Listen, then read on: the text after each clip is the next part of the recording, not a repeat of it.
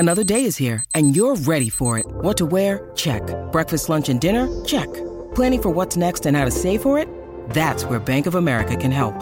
For your financial to-dos, Bank of America has experts ready to help get you closer to your goals. Get started at one of our local financial centers or 24/7 in our mobile banking app. Find a location near you at bankofamerica.com/talktous. What would you like the power to do? Mobile banking requires downloading the app and is only available for select devices. Message and data rates may apply. Bank of America N.A., member FDIC. Welcome to the New Books Network. Hello, everybody, and welcome back to the New Books in Economic and Business History, a podcast channel on the New Books Network. I'm Ghassan Moazin, one of the hosts of the channel.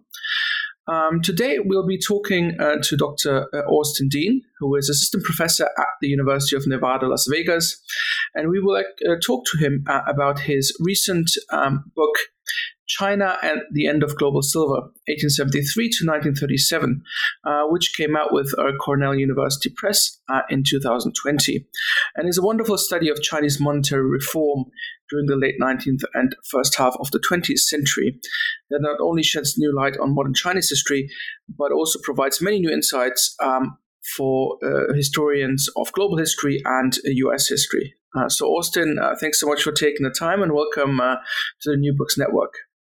Yeah, thank you so much for inviting me, and I'm really looking forward to the conversation.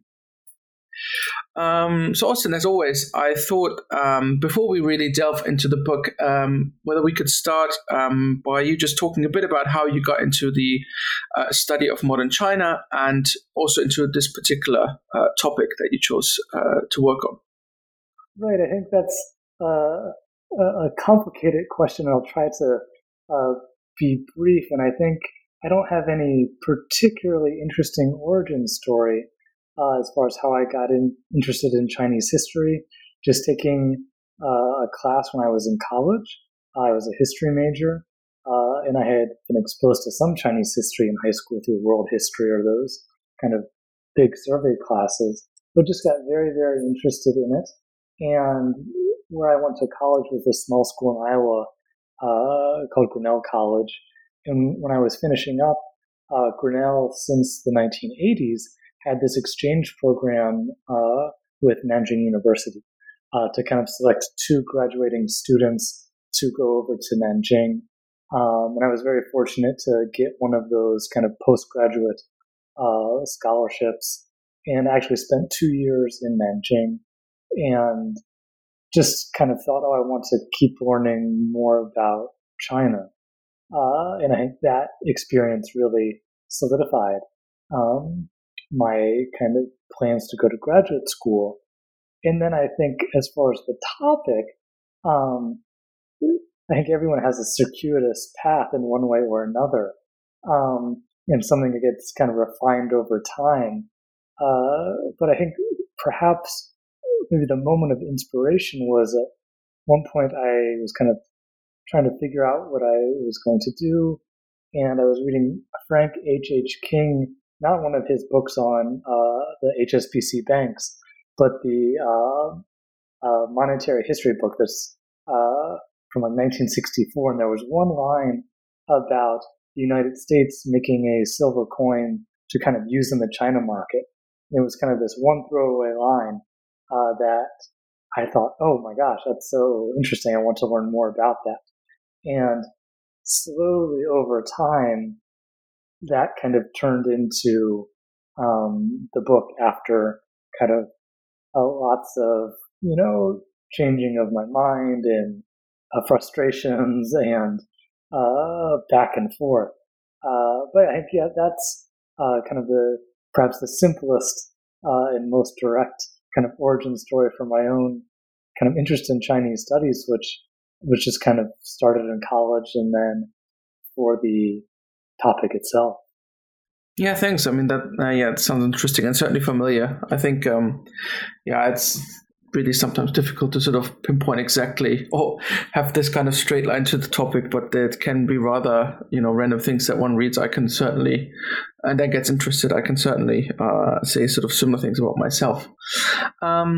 So to turn to your fascinating book now, obviously it's all about silver, and the role that China sort of played in bringing to an end the role of silver as sort of an important currency in the world economy. But as I think that I think historians of China are rather familiar with silver as a currency and its importance in the Chinese economy. But I think for everyone else, I wonder whether you could start a bit by discussing. I mean, your book sort of starts off in the 1870s, but just talking a bit about the role of silver as a currency in the world economy, but also in the Chinese economy before the 1870s. Right, and I think this is a really important point to kind of start out with, that when we think of silver today, if we think about it at all, if you ever watch Bloomberg or CNBC late at night, they'll have like the rare silver coins, right, that are trying to be sold to people, or on the History Channel. And I think we only think of it as a curiosity. And I think a lot of what the book is trying to do is to recreate this kind of intellectual, material world where kind of silver and its role in the global economy is incredibly important.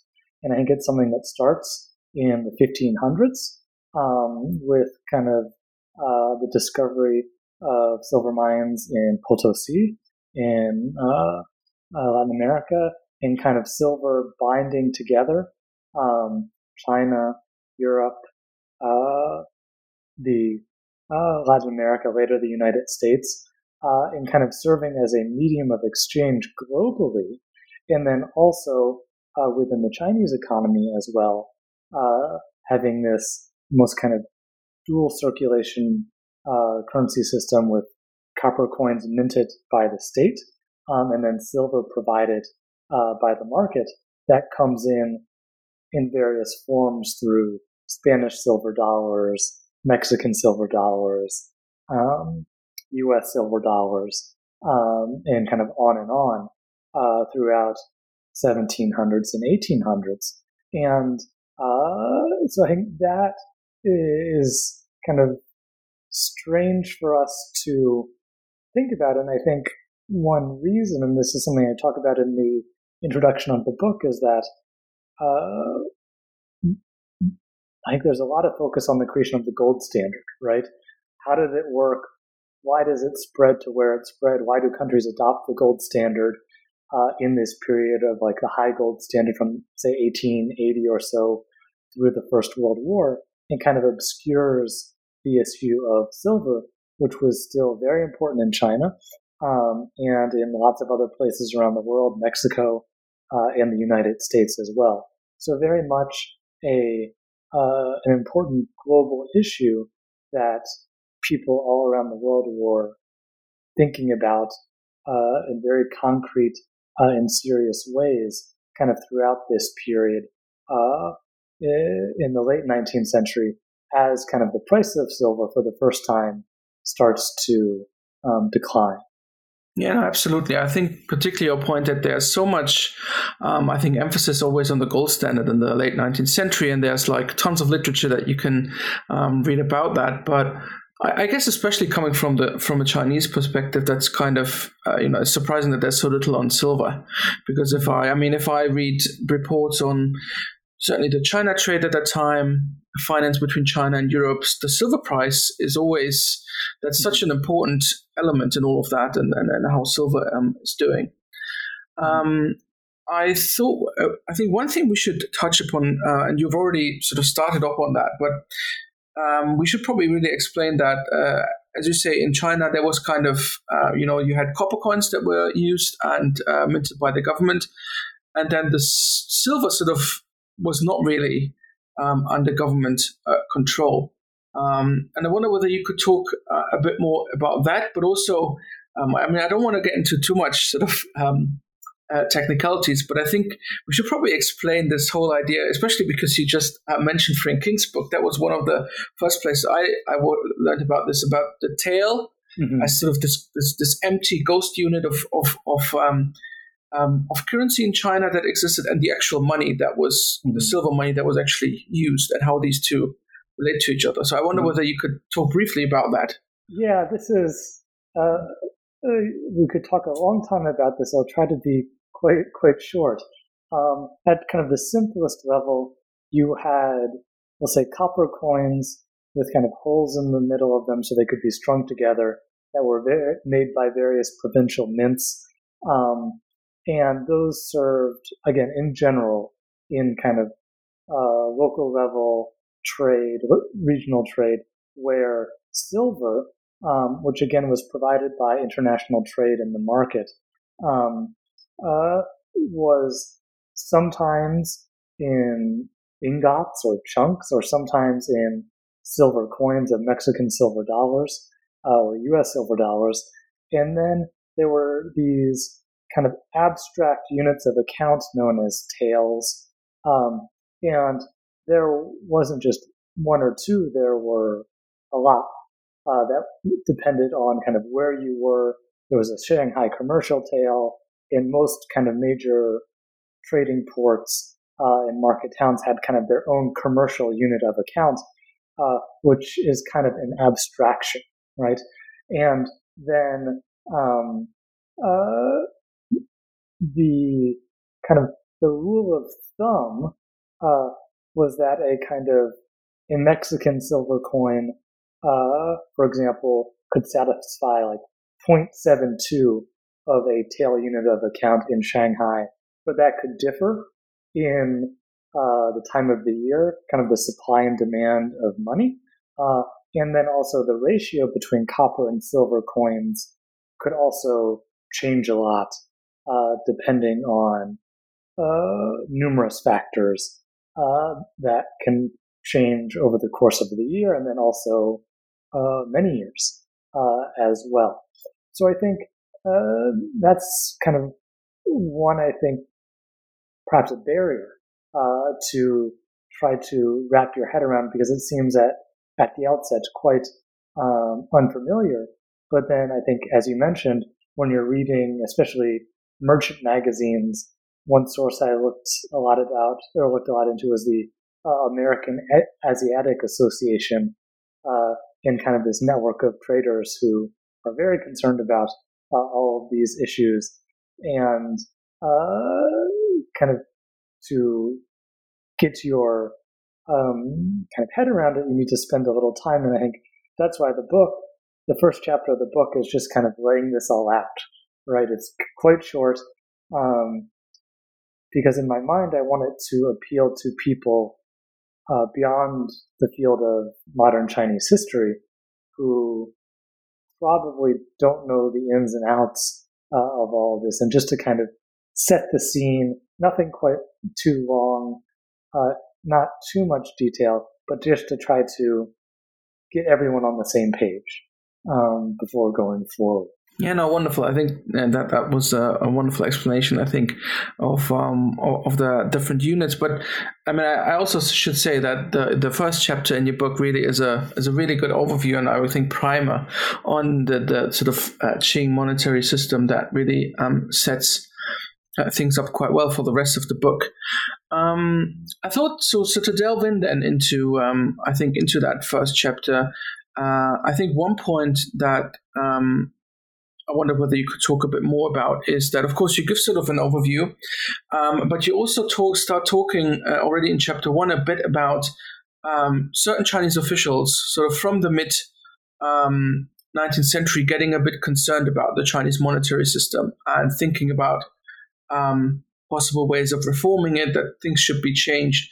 So I wonder whether you could talk a bit more about, why the Chinese officials sort of, I mean, we have this monetary system that you so nicely describe with copper and silver, but in the 19th century, why did some Chinese officials think that maybe there needed to be some kind of change? Yeah, and I think this is really important background. In here, if people listening to this haven't read the book China Upside Down by Lin Man Hong, I really recommend that book, which is in some ways kind of a prequel to my book, looking at especially the kind of what we might call kind of the currency crisis of the 1820s, 1830s, when kind of the silver and copper ratio gets quite disjointed or move very far away from the historical average. And there's lots of people starting to think about the role of silver in the Chinese economy, whether it brings more harms than benefits, and then also thinking about how that should change, right? And I think that's another book that quite influenced my own thinking.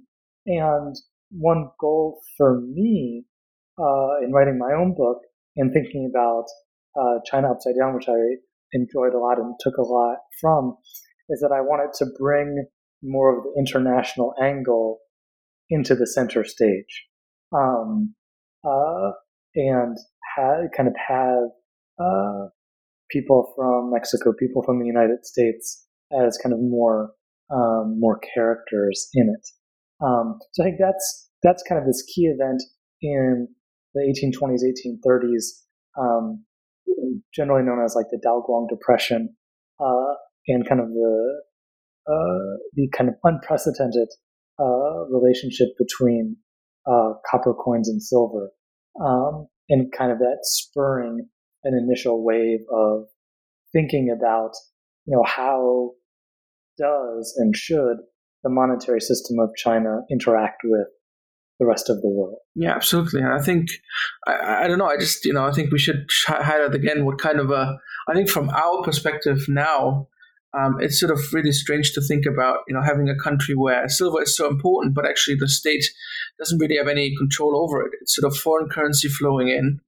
And I think, the officials have to try, sort of, as this ratio between copper and silver gets out of whack, they sort of start thinking then, what are we going to do about this, and is it actually beneficial?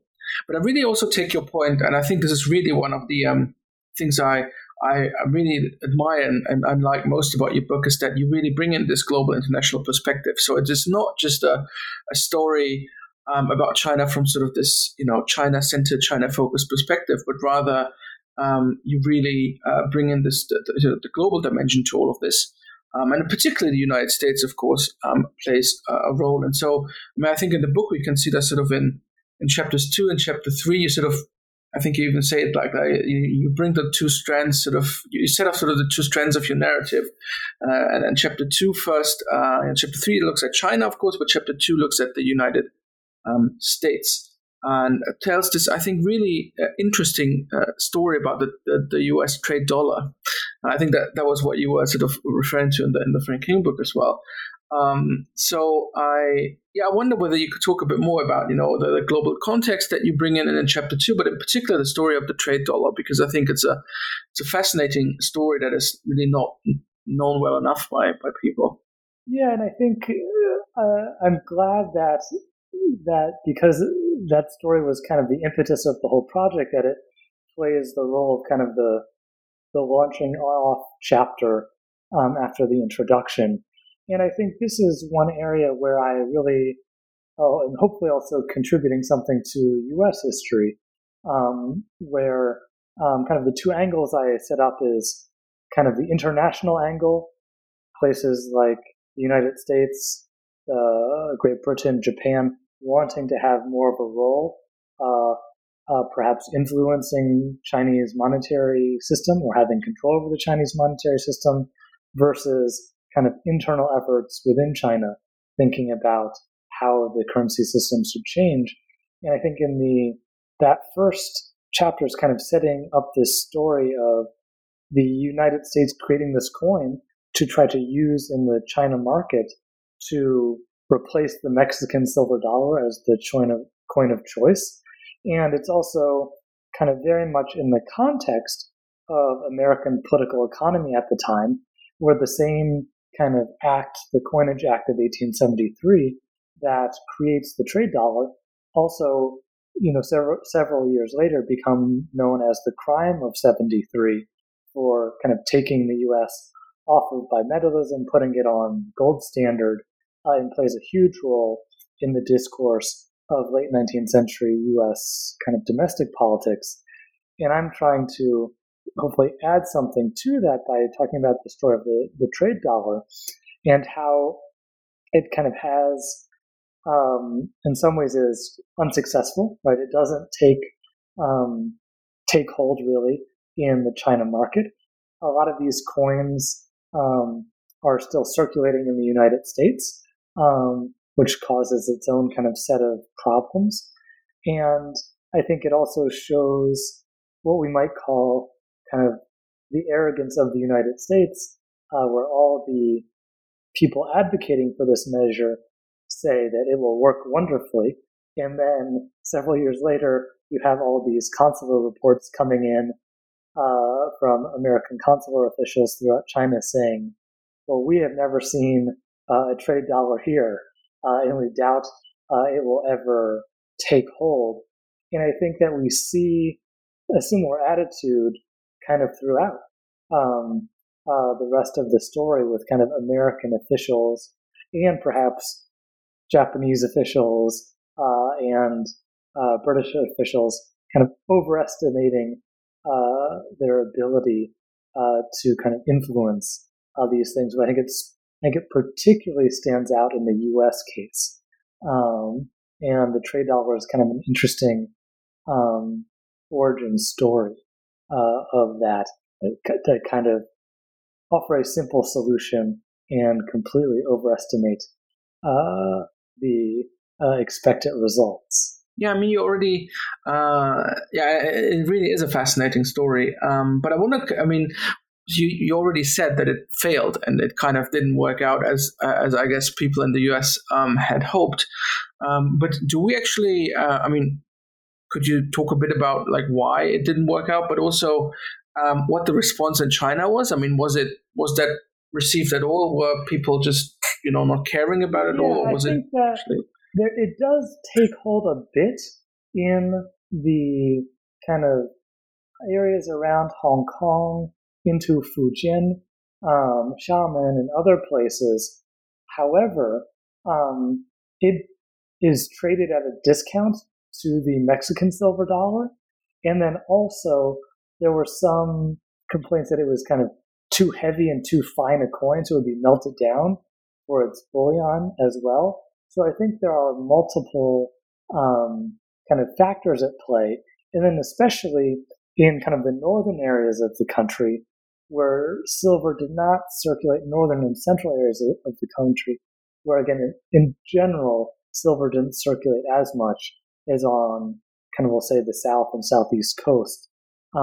These are all factors. And various kind of U.S.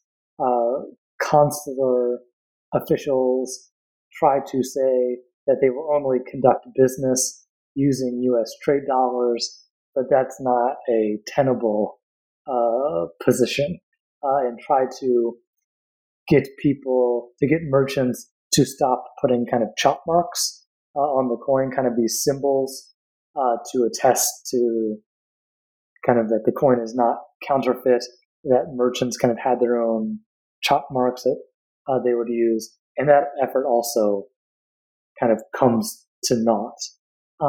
So I think there are various factors about kind of the coin itself, the existing situation in various cities, and kind of existing practices as well. Yeah, and I think it generally also speaks to the fact how difficult it is to sort of bring in a new currency and try to replace a sort of something like the Mexican dollar, for example, that had been used for so long. And I think inertia is a powerful force, especially in kind of the matters such as these.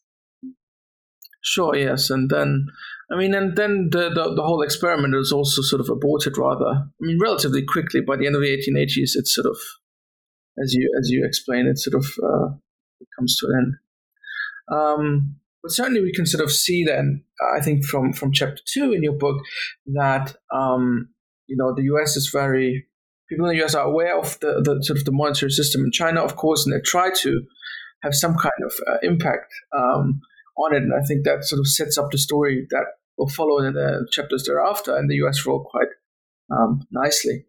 But then in chapter 3, of course, you do return to China, and I think it's a sort of a wonderful discussion of particularly the self-strengthening movement. So this movement for trying to modernize China from the 1860s to the 1890s, roughly, by certain reformers, and the sort of the role that monetary reform, which I think is really sort of within the self-strengthening movement, we're always talking about military reform and things like that, but not much on sort of what the monetary side of this is. And I think that is really something that you bring up really nicely in Chapter 3. So I wonder whether you could sort of talk a bit more about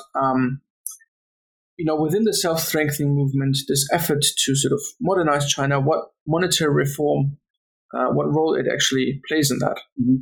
Yeah, and I think I really agree about kind of the position of the self-strengthening movement. And then also, I think we have this story of, importing machines, trying to build arsenals, and we focus a lot on shipbuilding and other types of kind of areas, but there was also machines to make money, right?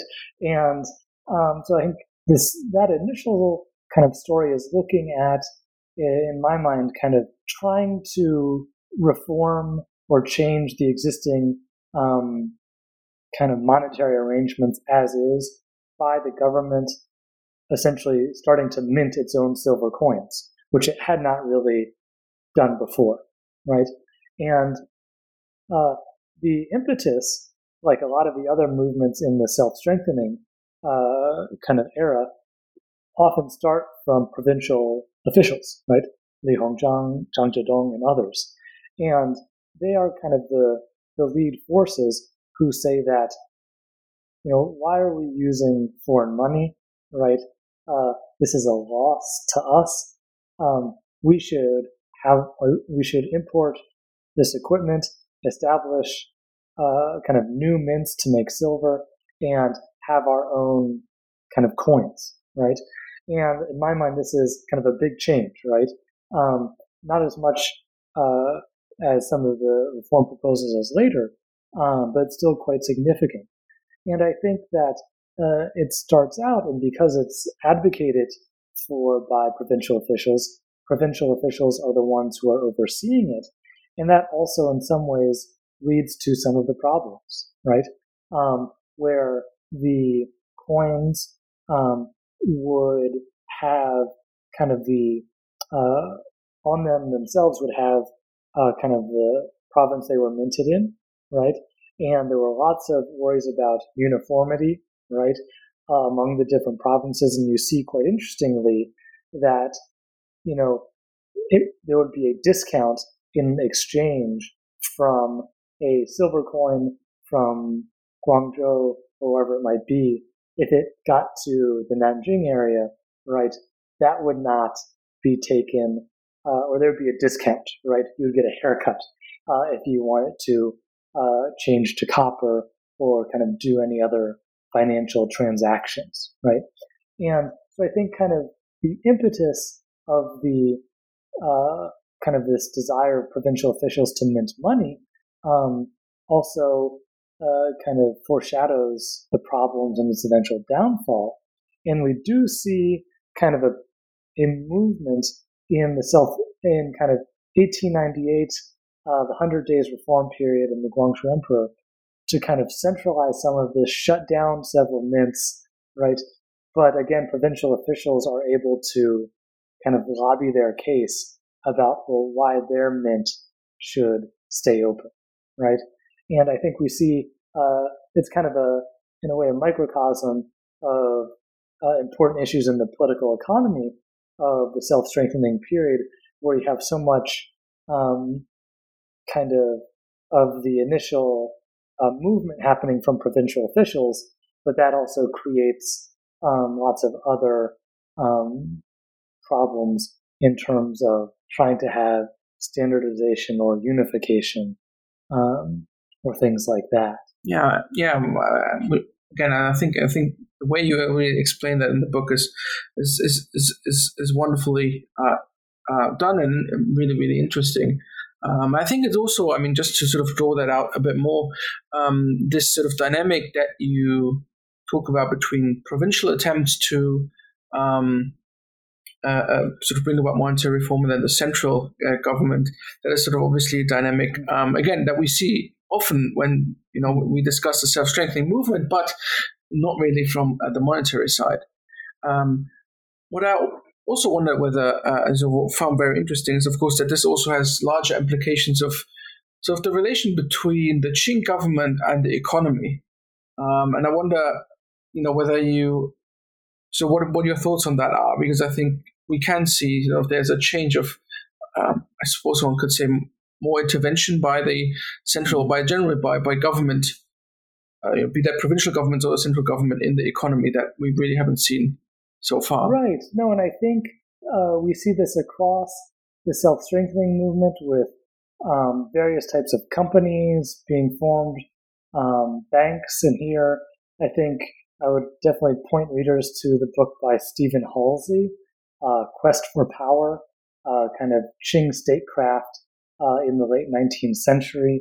And I believe Tai-Tzu Zhang of Yale University will have a new book out soon about kind of shifts in the Qing fiscal state, kind of at this period of, we might, again, depending on the word you want to choose, activism or intervention.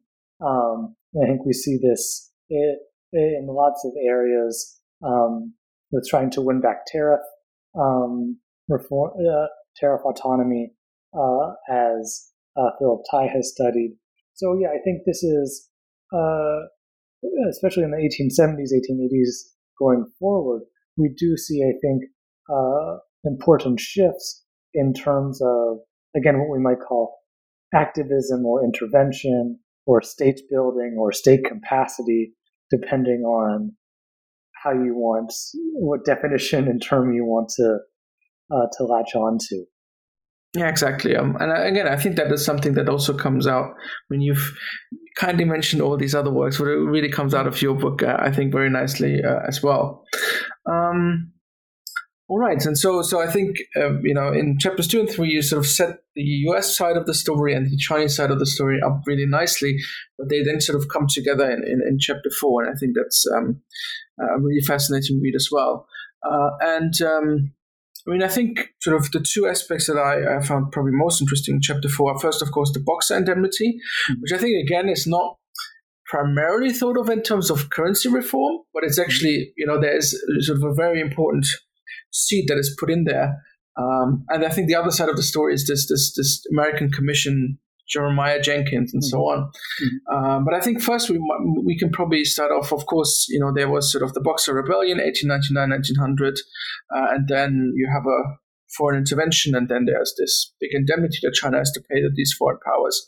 But I wonder whether you could talk about a bit about, what was the role of the Boxer indemnity in actually furthering currency reform and also foreign involvement in Chinese currency reform. Right. So I think, this is really important, where I think the Boxer Rebellion is obviously a huge topic in Chinese history, but I think the kind of initial aftermath of the first couple of years after the Boxer Protocol is signed maybe doesn't get as much attention, particularly in terms of how the indemnity is going to be paid.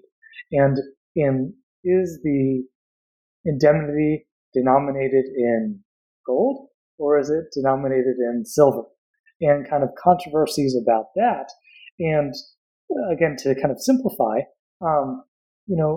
there's this controversy that evolves where some people in the Qing dynasty argue that the indemnity is not a debt in gold, it's a debt in silver, right?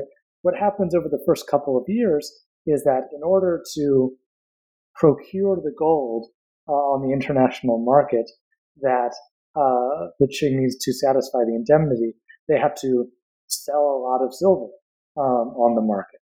And in especially 1901, 1902, we see a kind of further pretty acute drop in the price of silver in relation to gold.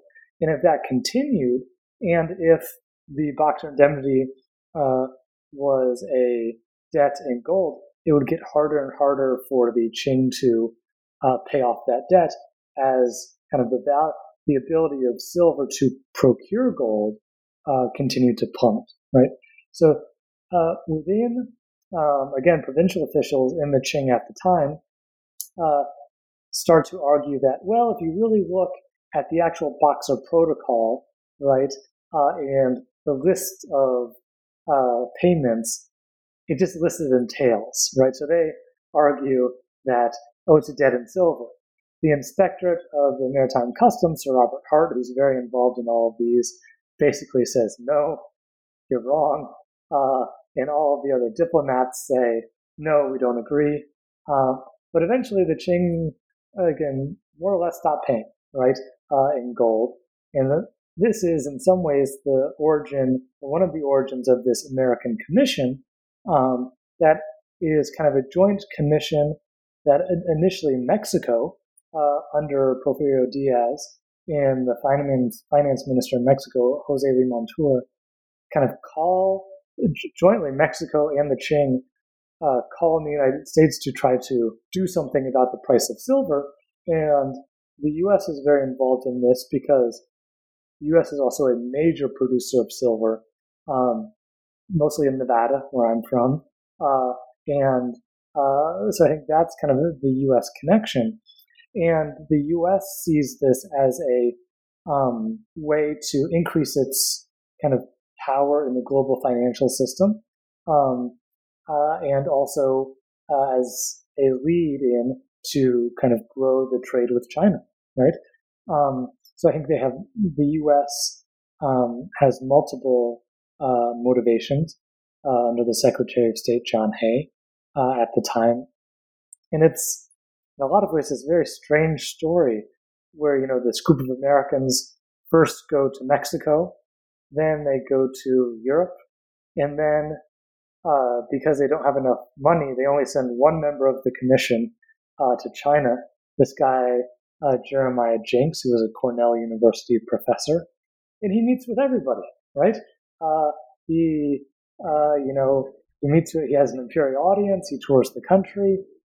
He meets with Zhang Zhedong. He meets with lots of officials, and the chapter is kind of discussing about how does the Qing government and observers kind of understand what this gold exchange standard proposal would mean, and whether or not they could and should adopt it, right? And again, in some ways, it's perhaps a story of failure because Jenks, the Qing obviously does not adopt the gold exchange standard, but I think I interpret it not so much as a failure, but in a lot of ways setting the terms of the big intellectual, political, and economic issues for the next 35 years or so, where in contrast to Chapter 3, which is all about minting silver coins, right?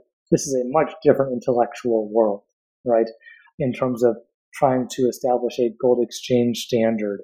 And so I think that is the kind of this turning point in where kind of the international and the domestic threads really come together in this period around, 1903, 1904, 1905.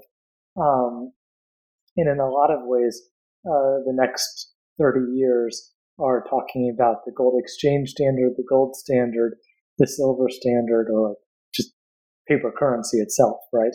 To kind of completely get off any kind of metallic backing to the currency system. Yeah, and I think this, the sort of Jenks kind of journey throughout China and all these meetings, I think that comes out sort of a really rich sort of description in your book. But because you say that in the end, of course, China does not adopt the gold standard, and one could, I guess, say that again, obviously, it depends on how you interpret it. But why do you think that they, in the end, all these important people met with Jenks and so on, but why was it in the end not really really a success story in the sense of at least getting China to really change its monetary system and adopt the gold standard. Yeah, and I think like any question, that's probably several factors at work. I think the main stated reason by Zhang Zedong and others is that this would be giving foreigners in some ways too much control. That one of Jenks's proposals is that there would be kind of certain foreign experts to come in to set up the system and kind of administer it, and as well as there would have to be a loan taken out to kind of provide the funds to make the initial shift, which would be on perhaps onerous and unfavorable terms. And I think another reason that I don't flesh out as much in the book, but I kind of, another interpretation is that it would take quite a lot of power away from provincial officials, right? Again, thinking about kind of the contours of the political economy in the 1890s, early 1900s, that mints were under the control of provincial officials, right? And well, in theory, they have to report everything back to the Board of Revenue, later the Ministry of Finance, that, there was plenty of room for other kind of action. So I think a truly standardized gold exchange standard would have really taken a lot of authority away from people like Zhang Zedong, who in his memorials, he writes 2 memorials to the central government about his meeting with Jenks. He doesn't really mention that, but again, that's kind of just a suspicion I have thinking about kind of the broader relationship between the kind of provincial and central government in terms of, again, this kind of push and pull and tug of war of power. Yeah, no, I mean, I absolutely, I think, concur with that, because I think a lot of reform efforts generally during that period that we see, they often, I think, run into this problem that, greater centralization means less power for for all these strong provincial governors like Zhang Zedong, for example, and they are not necessarily, they're probably not going to say it openly, but they're not that happy to actually give in. And especially in public finance, of course, by that time, the early 20th century, there's a lot of leeway that the provinces have, and they certainly don't, they don't report everything to Beijing quite clearly. But because you just mentioned, one of the problems with that with the proposal was that the Qing didn't want to take on a foreign loan for this purpose. But a few years later, then, as you sort of to move to chapter 5, you actually do discuss a loan that is taken out, or well, almost, I guess, but at least it's concluded. The currency reform and development loan that is signed with a consortium of foreign banks that is supposed to actually help with currency reform. But then, timing-wise, it's probably the worst timing possible because, of course, in 1911, then the Qing falls and you have the 1911 revolution, and it never really gets anywhere. But in terms of at least, properly floating the loan and actually doing what was set out. But still, I think, out of what you describe in terms of the negotiations for the currency reform loan and what it was supposed to do, it tells us a lot about foreign involvement again in Chinese currency reform. So I wonder whether you could talk a bit more, like what was this loan, why was it actually signed, and why did it not, in the end, come to fruition? Right. So yeah, I think I agree that this is a fascinating kind of area and gets very close to a lot of your own research as well. And I think for me, to maybe zoom out a little bit, I think in this chapter and the next chapter, I spend a lot of time thinking about having some type of narrative vehicle to get through the chapters, because it's covering the late Qing into the early Republic, right? There's lots of things going on. How can I provide continuity? And I thought And I decided that the story of this loan does a good job because it takes you kind of from like 1909 or so through the early 1920s. And to kind of, again, simplify it, these banking consortiums emerged in kind of this period, groups of banks from different countries coming together to loan money to the Qing dynasty. And the Americans tried to kind of elbow their way in. And there's a number of loans that are talked about. Kind of the other very famous one that's signed with it at the same time as the loan of this book that I study in the book is the Huguang Railway Loan, which a lot of people point to as a factor leading to perhaps, the kind of quick downfall of the Qing. And the Currency Reform and Development Loan is this loan that's originally agreed to provide funds to unify the currency system on the silver standard, right? And it's signed and agreed to. And the question, though, is, it goes back to this authority, right? How much role do these foreign bankers have on signing off on the Qing currency proposals, right? During the negotiations, there's, saying, oh, well, the foreign bankers want 9 months to review it.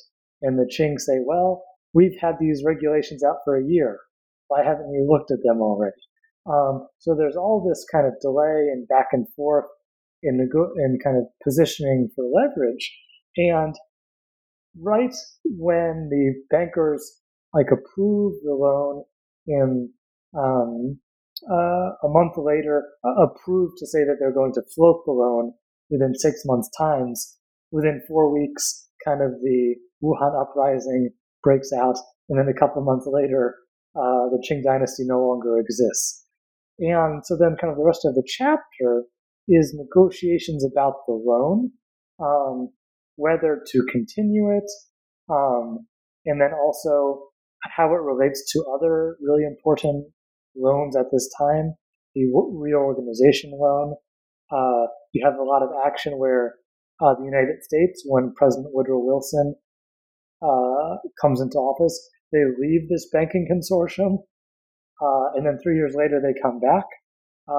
And then at the same time, Japan is trying to kind of take advantage of the situation through kind of this figure, Nishihara, who is also trying to kind of get Chinese currency reform to happen under the guidance or control of Japan.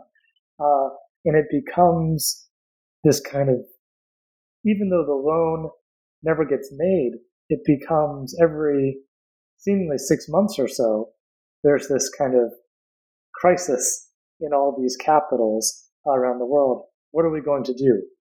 Because the Qing dynasty agreed to this term in the original contract that it can extend the period when bankers have to make the loan in 6 months increments. So initially the Republican government extends it no problem, but then by 1915, 1916, it becomes much more contentious, and it becomes this very thorny issue between the United States, Japan, Great Britain, and the various kind of governments in this period of the 1910s. And it's quite interesting that, even at the Versailles Peace Conference, right, there are discussions about this consortium. And it appears everywhere, this consortium in this currency and development loan. And I think it speaks to what I call the intensification of this issue, right? Of kind of especially the imperial, what we call the imperial ambition of different countries to play what they would call the leading role in shepherding Chinese currency reform that we see from the U.S. angle, and I think we especially see from the Japanese government at the time, just a year and a half or so after the 21 demands, you have the kind of various Nishihara loans that cause further kind of issues in capitals around the world. Yeah, and I think as you say, sort of what is really, I think what the chapter really and these sort of how you trace the story of this loan really brings out nicely is what important that people in sort of in Western foreign high politics really were very concerned with this whole Chinese currency question, and as you say, who gets to play a leading role in all of this, what foreign power. All of that is really, plays an important part again, in which I don't think many people know about or pay attention to when you read sort of accounts, for example, of as you say, the Versailles Peace Conference, for example. That's not something Chinese currency is probably not something that we immediately think about, but it really is quite a significant topic. And I think again, the chapter really brings that out nicely. And I think then, nevertheless, sort of when we move to chapter 6, I think we then sort of come more to sort of bring this more to the on the ground level. There's this wonderful case, of the new mint that is set up in Shanghai, the Shanghai Mint, and you sort of look at the role that the mint plays, sort of in the 1920s and 1930s, and trying to again do currency reform in China, but this time, of course, as we said, there was not really a silver standard in China. It was sort of all kinds of different units of currency, and in chapter 6, we look at how the Shanghai Mint is used to try and bring about a unitary silver standard. And I think it's really nice that use this particular case and really show the sort of technicalities of all of this and the role. And sort of in order to show sort of the larger efforts of bringing about a unitary silver standard. So I wonder whether you can talk a bit more about, what was the idea behind this mint, and what was the role in bringing about a silver standard, and also why were people, interested in actually having one unitary silver standard? Yeah, so I think this is, again, in my mind, the mint was kind of the narrative vehicle to wrap a lot of changes around, because this is the period when we see the nationalist government consolidate power in 27, 28. We see kind of the initial stages of the Great Depression, right? We see further drop in kind of the price of silver on the world market, and kind of using the mint as a lens to kind of tie all these things together was in my mind how I wanted to kind of structure the chapter. And I think that the idea of the people at the time who were kind of the force behind the mint in the early 1920s, and especially later in the latter period of the 1920s, when it actually becomes known as the central mint, is that, because the Shanghai tale was so important, right, that if you can have a standard unit of currency or coin in Shanghai, because Shanghai has so much what we might call market power or market influence, that will impact other places, right? And kind of help standardize and kind of further kind of make tail units of account unnecessary. And so that's kind of the initial impetus of that in the early 1920s. And then as in 1923, 24, 25, the kind of Chinese politics gets very, not sure what adjective to use to complicate it. You see ministers of finance coming and going quite quickly. All the mint, they build a floor of it, right? And they don't really get up and running. They run out of money, and there's no more money. But then when the nationalists come into power, they kind of revamp the mint. They finish building it. You can actually still go there in Shanghai. The mint is still there. And they bring back kind of the foreign technical expert, an American guy named Clifford Hewitt, who had been running the mint in the Philippines. And then at the same time, when the mint gets going in kind of 27, 28, there's again this big discussion about, well, what kind of currency system do we want? Like, should we try to go on the gold exchange standard? Should we stick to silver, right? And we have this kind of similar debate again, but it plays out now in the context of the initial period of the Great Depression, right? Where there is another kind of U.S. mission by a Princeton professor, Edwin Kemmerer, who goes and tries to give the nationalist government financial advice on a whole host of issues, the currency being one of them. And he recommends the gold exchange standard. And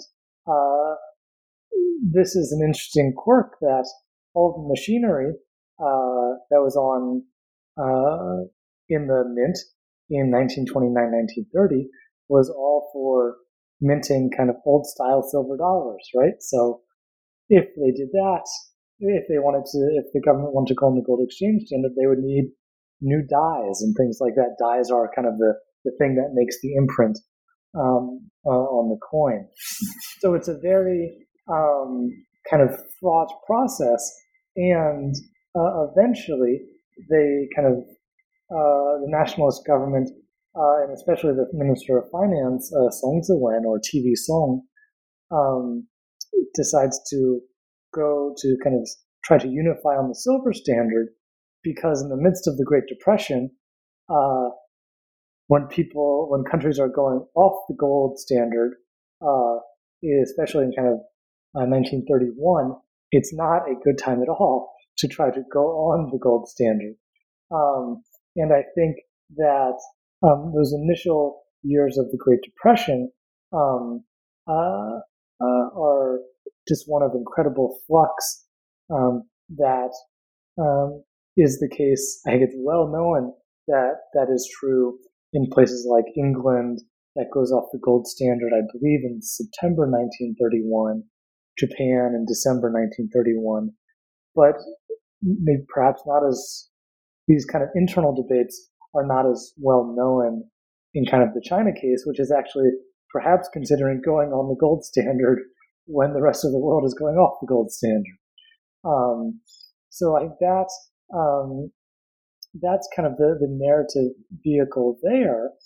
And kind of the way that chapter ends is that the nationalist government does kind of get rid of the different tail units of account, and the Shanghai Mint does open. But the coin it makes kind of reminds people of it's kind of a rising sun in the background with kind of birds overhead. And it reminds people of Japanese planes that had recently kind of bombed Shanghai. So it's again a story of kind of increased centralization by the nationalist government, but also still uncertainty and kind of unresolved debates about what type of monetary system to have and why. Yeah, exactly. And I think that whole story then that we sort of see throughout the book in terms of more centralization, I guess, greater role for the state, but also still the questions of how exactly are we going to figure out what currency China should actually have.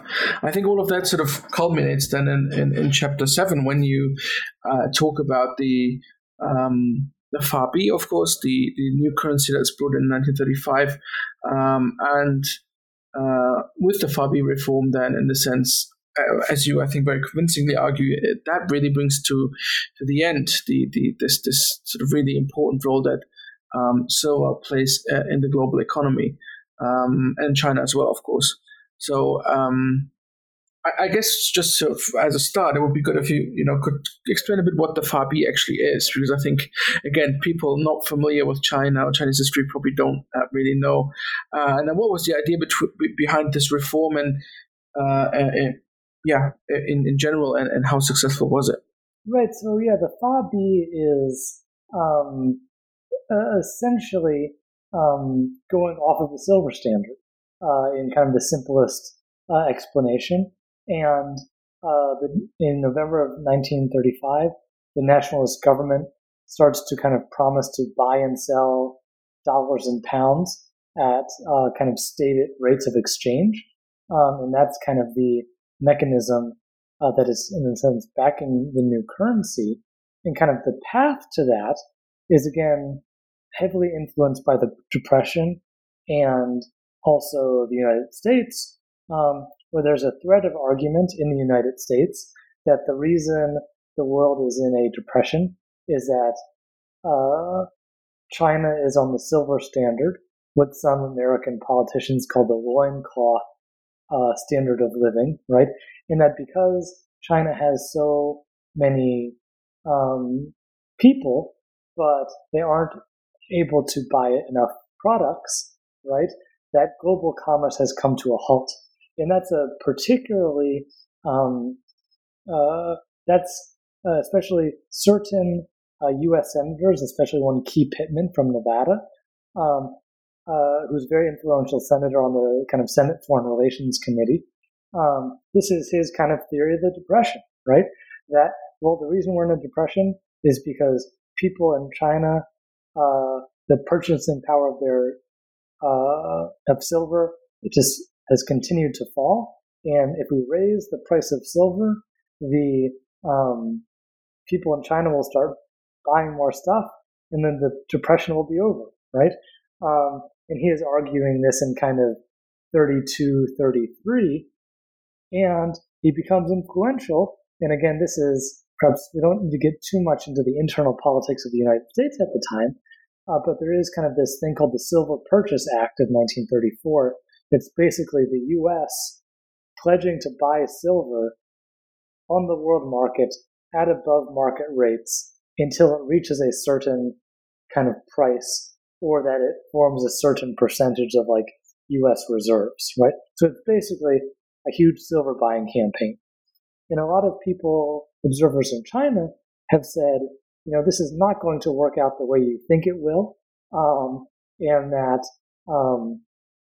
there are many factors working in the global economy, and we shouldn't have a silver-focused interpretation of this economic crisis, and that it will kind of bring more harm to China than benefits, as silver might flow out of the country and cause a lot of hardships internally and lead to actually deflation. And that's more or less what happens. Again, trying to simplify over kind of summer, fall 1934, and then into 1935. And then the question becomes, for internally within the nationalist government, well, what to do and how to do it, right? And it's, in some ways, their hand is forced, and in some ways, all of these kind of debates and discussions that have been percolating for 30 years kind of culminate.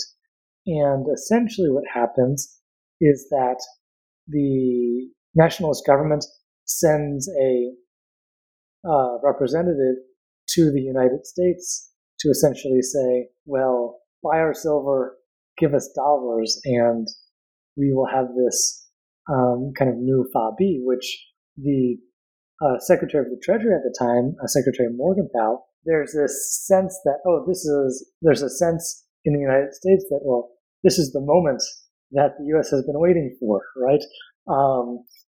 I think, again, there was kind of an overly optimistic reading of the situation, but essentially that a lot of people in China doubt that the government is going to be able to do anything. They essentially doubt the capacity of the nationalist government to pull it off, especially one figure I focus on a lot Ma Ying-jeou, who is kind of one of the first generation of Chinese economists, and is actually a member of the Kuomintang Party and a member of the government, basically says that he doesn't think the government is capable of fixing this situation and that the government is screwed. And he's a high-ranking official, which is kind of interesting to hear. And I think kind of despite doubts within China and abroad, when you go back and read The Economist magazine from this period, they have their doubts. Kind of the government pulls it off. And the Fa-Bi is quite successful in kind of 35, 36 in terms of bringing price stability and also holding the exchange value from, say, November 35, really even through the initial period of World War II into kind of, say, spring 1938 or so, when Japan will kind of establish like the Federated Bank of Northern China in kind of the kind of currency war aspect of World War II kind of really reaches its acute phase. Yeah, no, absolutely. I mean, it's sort of always interesting to speculate what it would have happened, of course, if 1937 you don't have the start of World War II in Asia, and how the Fa-Bi could have developed, because of course after the initial phase of the war, of course, it becomes very difficult for the nationalists to sort of maintain the currency. But as you say, I mean, even though people like mine who were skeptical, it actually, as you sort of explained very nicely in the book, it actually works out. At the beginning, at least before the outbreak of war, the Fa-Bi is actually quite successful. But I wonder whether you could talk, I mean, you also make, of course, a point in the chapter, but also in the book more generally, that this, first of all, it's very nice how you show that, the sort of interaction with the United States, how that has repercussions for Fa-Bi and the Silver Purchase Act and so on, for the decision to have this Fa-Bi reform. But of course, you also make the point that this reform in China going off the silver standard effectively also ends this era of silver in the global economy. So I wonder whether you could talk a bit more about this conclusion that you sort of draw in the book and in this chapter. Right. And I think that this is, by this time, I think China's the largest country in the world still in the silver standard, right? And as we kind of mentioned at the beginning, it's in kind of the middle of the 1500s when silver starts to play this role in international commerce, and it continues to do so for until the mid 1930s. And you see other countries at various times, India, Mexico, and others go away from bimetallism or go away from the silver standard. And it really is China, which is the last country still using silver as kind of the base of its monetary system. So I think that 1935, when the nationalist government switches to the Fa-Bi reform, it marks obviously a huge change in Chinese history, but I think it does mark this end in this period in world history where, silver starts to kind of fade from public consciousness, right? I think throughout the story I tell, and even, in previous times, right, silver was a incredibly important topic of discussion for bankers, policymakers, merchants, right, all around the world. And that just, I think, really stops being the case after kind of the Fa-Bi reforms. And then, of course, at the end of World War II, you have the Bretton Woods system and kind of all these other developments. So I think it is really this hinge moment and does kind of, in some ways, mark the end of kind of the silver period of world history, if you want to date that to, say, the mid 1500s through kind of the 1930s. I think, again, this is sort of very fascinating in how it shows that, what we, not only does the US have an impact, or global developments have an impact on what is happening in terms of currency reform in China, but of course also the other way around. Like the FABI reform are very much a sort of reflective of larger processes in the global economy with the end of sort of the importance of silver in the global economy that it had before. So we've sort of very nicely, and you've sort of very nicely taken us through the different chapters in your book. But I wonder, sort of to close up, whether you could maybe want to highlight a bit, sort of briefly, what do you think you want to do? What your book contributes to both Chinese history, but also, I guess, U.S. and global history, if you want to do that. Yeah, I think that I see myself in terms of Chinese history as one book, and I think an emerging number of books focused on kind of state building or state capacity in kind of the late Qing period through the Republican period. That all books I've taken a lot from Ho Wen-kai, The Path to the Fiscal State, the Stephen Halsey book that I mentioned, that all kind of have the currency issue to the side, right? And not as one of the main focus points. So I think I see myself placing myself in that literature within the context of Chinese history. In the context of American history, I'd say I'm hoping to show kind of the silver aspect of the U.S. in the world. Kind of the silver issue and bimetallism is very well studied in kind of internal domestic politics in the U.S., but kind of the international aspects of it are not as well known. Then I guess finally in world history, just to kind of hopefully, bring more attention to the story of silver when most people focus on gold. And this is something that, I teach a world history class. And if you look at most world history textbooks, that are written for survey levels, they all talk about silver in the 1500s and the 1600s. But then the story just kind of fades away, right? So I see myself as hopefully providing kind of the conclusion of that story. Yeah, and again, as I also mentioned at the beginning, I think the sort of absence of silver when during the late 19th, early 20th century, when everyone is going on about the gold standard, is really quite obvious, and it's sort of I think that in that regard as well as in many others, your book really makes an important contribution.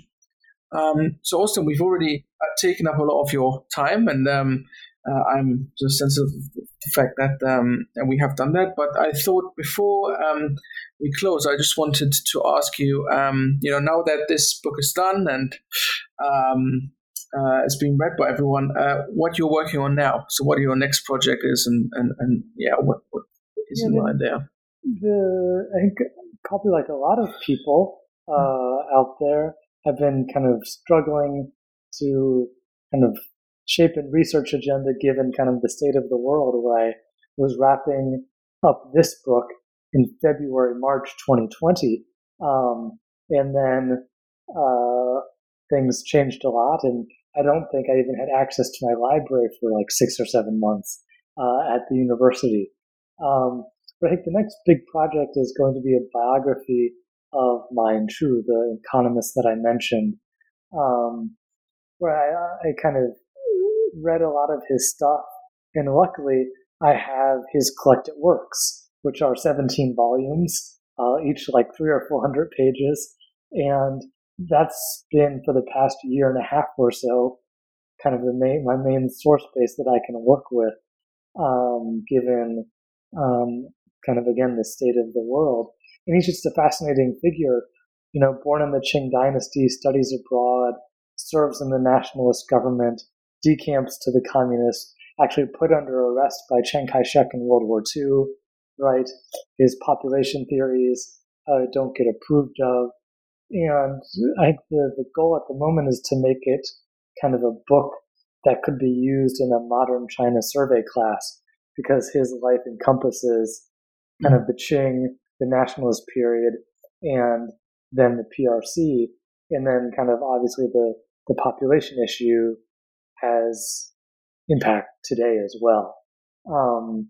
So that's kind of the big project, at least in my mind.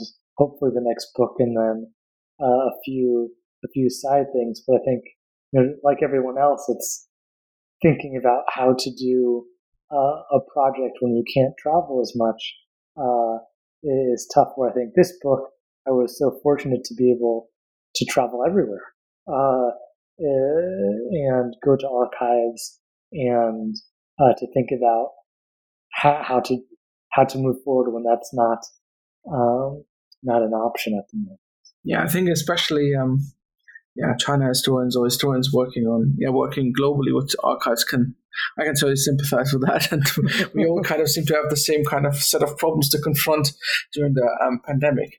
But in any case, it sounds like a fascinating topic, and certainly mine too is a fascinating figure. I think anyone who has sort of studied the historical development of the modern Chinese economy will have come across his writings, of course, here and there, because he seems to have written about so many different things. And as you say, his life is such a fascinating story as well. So I think. We're all looking forward to reading about that in your future work. But again, it sounds like a great project, and we look forward to that. So once again, all that is left to me, Austin, is to thank you so much for taking the time to do the interview today and to tell us about your wonderful book. I really would encourage not just historians of China, of course, should look at this book, but really also people working on U.S. history and world history. As I think you've explained very nicely how this is really relevant, and so I encourage everyone to have a look. So thank you very much for taking the time. I really enjoyed talking to you about the book, and goodbye and take care. Yeah, thanks so much for the opportunity. I really appreciate the chance to kind of share my research. Yeah, thank you so much.